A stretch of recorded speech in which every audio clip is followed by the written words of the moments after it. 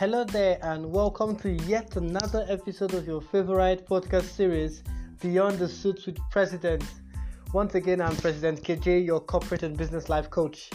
And first of all, I want to say a very big thank you to all of you for the love and support I so overwhelmingly received at the launch of our first episode. Man, I really felt it, and I do not take it for granted at all. I love you and I appreciate you all. Okay, so straight to business. Today we have something lined up for the business people. It's funny because I used to be a victim of this a lot, but have you ever started a business, say a buying and selling business, and you realize that your family and friends hardly patronized or even helped to advertise your business? How did that make you feel, honestly? I guess, did you make you feel sad? Were you disappointed? Were you discouraged? Did you feel hurt? Irrespective of how you felt, all those feelings were very valid. Trust me, I understand. I have felt that way too. However, I got to know something that totally helped me let go of those negative feelings. Today we'll be talking about knowing your customers. You heard me, knowing your customers. Now, it's important that you know your customers. Not everybody is your customer. So before we go on, I'll run through a few reasons why your friends or family may not patronize your business. Now, this is me giving you free advice, something that they may not have had the courage, the boldness to tell you, but I'm telling you for free now, okay? So you better pay attention. Number one, they may not patronize you because maybe, just maybe, your product or service is too expensive. It's too expensive. It could just be way above their league in terms of price. For example, not every girl can afford what do they call this new trending hair? The bone straight hair, right? Not every girl can afford it. So if you're selling a bone straight hair, for example, not everybody that's your friend or your family member can actually afford it. That's on the one hand. Okay, so you should understand when not everybody who is close to you gets to ask you how much is it, I want one piece or stuff like that. But the second part, which I even find even very annoying, is when you have when your prices are just overhyped. You overhype your prices and you expect them to still buy from you because they are friends and family. Take for example, you bake cakes, and let's say you have a small cake for that's worth, let's say, 5,000 or 6,000 naira, and you are selling it for 12,000 naira, and you expect them, knowing that they would have enough sense to go and check and compare prices with other cake shops or cake vendors and see that particular cake with the same quality, the same size, even better quality maybe, is 5k, 6k, and you are selling it for 12,000 naira. That doesn't make any sense. You do not expect them to patronize you because you are family or you're their friend. I mean, everybody has a budget, so they're not supposed to. Business is not charity, so they're not supposed to waste their money simply because you're their friend or family. So watch it. Are you overhyping your prices? Then I think you will not have them patronize you. It's very annoying because sometimes, even when they do not know the actual prices, when they do discover, trust me, they will never come back. Someone has done that to me before, where I got to buy. It was a shoe. I got to buy a shoe. I bought it at the price that the friend told me it was. I bought it. Then I found out that exact same shoe was. I literally found out that I bought it almost times 2 of the price. How do you think I felt? Of course, I didn't tell her. I up till now she doesn't know. She may not still know, but I've never patronized her again. I just, each time she puts up her wares, I just ignore, because I felt offended that she could actually sell something almost double the price to me. Okay, not like it was better, it was the same quality, and she sold it almost double the price. So, like I said, the first point could be maybe you are too expensive. Now, the second point here is it could just simply be below their taste. I also wanted to buy a birthday gift for a very distinguished and accomplished lady, and my budget was quite limited, so I was wondering what I could buy for her. Now, I was thinking of getting her a perfume or a piece of jewelry. Now, because of the kind of person she is, how classy she is, how distinguished she is, I knew that I would not be able to afford her standards of perfume or jewelry. So I opted for something else. Okay. Now it's the same thing. If someone like that is on your status, is on your timeline, for example, and you're posting something that is below their taste, they wouldn't buy, not because they don't love you, but because it's just below their taste. You understand? Somebody who uses a perfume worth 80 to 100,000 naira and you're posting a perfume worth 5,000 naira, they wouldn't buy from you, not because they don't yours isn't good, but it's below their taste, simply below their taste. Okay, so you wouldn't blame them for that, would you? Now the third reason could be that they don't just like the product. I'll give an example. Nothing will make me buy alcohol, no matter how nicely packaged, no matter how you do the advert. I wouldn't buy alcohol. Why? I don't like alcohol. I wouldn't buy cigar.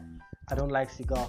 So it has nothing to do with the product. The product may be nicely packaged, top quality, but some people would not just buy some things. Okay, some people will not. I would never buy a bleaching cream. Some people will never buy a particular soap, a particular dress, just because they don't like it. So it's not. You shouldn't also make them suffer for that. They just don't like that particular product or service. Then also, they simply do not need the product or service. This is number 4. They don't need it. Needing it is different from liking it. I may like it, but I don't need it. I actually don't need the services of a travel agent right now, because I'm not going anywhere. Okay, but maybe when I do need it, I'll ask for the person. Okay, so I just don't need it. It's not my fault that I don't need it. Okay, something funny happened. I had a friend who she's a caterer, and she used to put up pictures of her food and her very nice food, but I usually used to always glance through her story, her WhatsApp story, and her Instagram story and all that. I never used to pay attention to what she was selling. I did that for close to 11 months. Then one particular day, I needed to get a food tray for my mom on her birthday, and I was trying to scan through who do I know that does this in the city where my mom was or is, and she came to mind. Someone who I have not even as much as said hi to for 11 months. She was the person that came to mind. And guess what? She delivered the job. She delivered the food tray. She did a very good job. My mom loved the food and even asked her to bring more food the next day. So you see, I didn't need her for 11 months. It wasn't my fault that I didn't need her. My mom's birthday is not every day, but when I needed her, I patronize her. So some people will not patronize you because they don't need you yet, or they may never need you at all. Okay, so you need to understand that. Like you've observed that all these reasons have nothing to do with you, the seller. So don't take it personally. It's not about you. It's about the service or the product. For every business or endeavor, there's a target group of people that need or want your product or service. Except maybe by some stroke of dark magic, oxygen suddenly becomes scarce in the whole world and you start selling oxygen. Then you will know that everybody needs oxygen. But well, since we all know that you're not selling oxygen, that means you can agree with me that not everyone will require or want your service or product. It's so important. Understand that not everyone is your audience, your client, or your customer.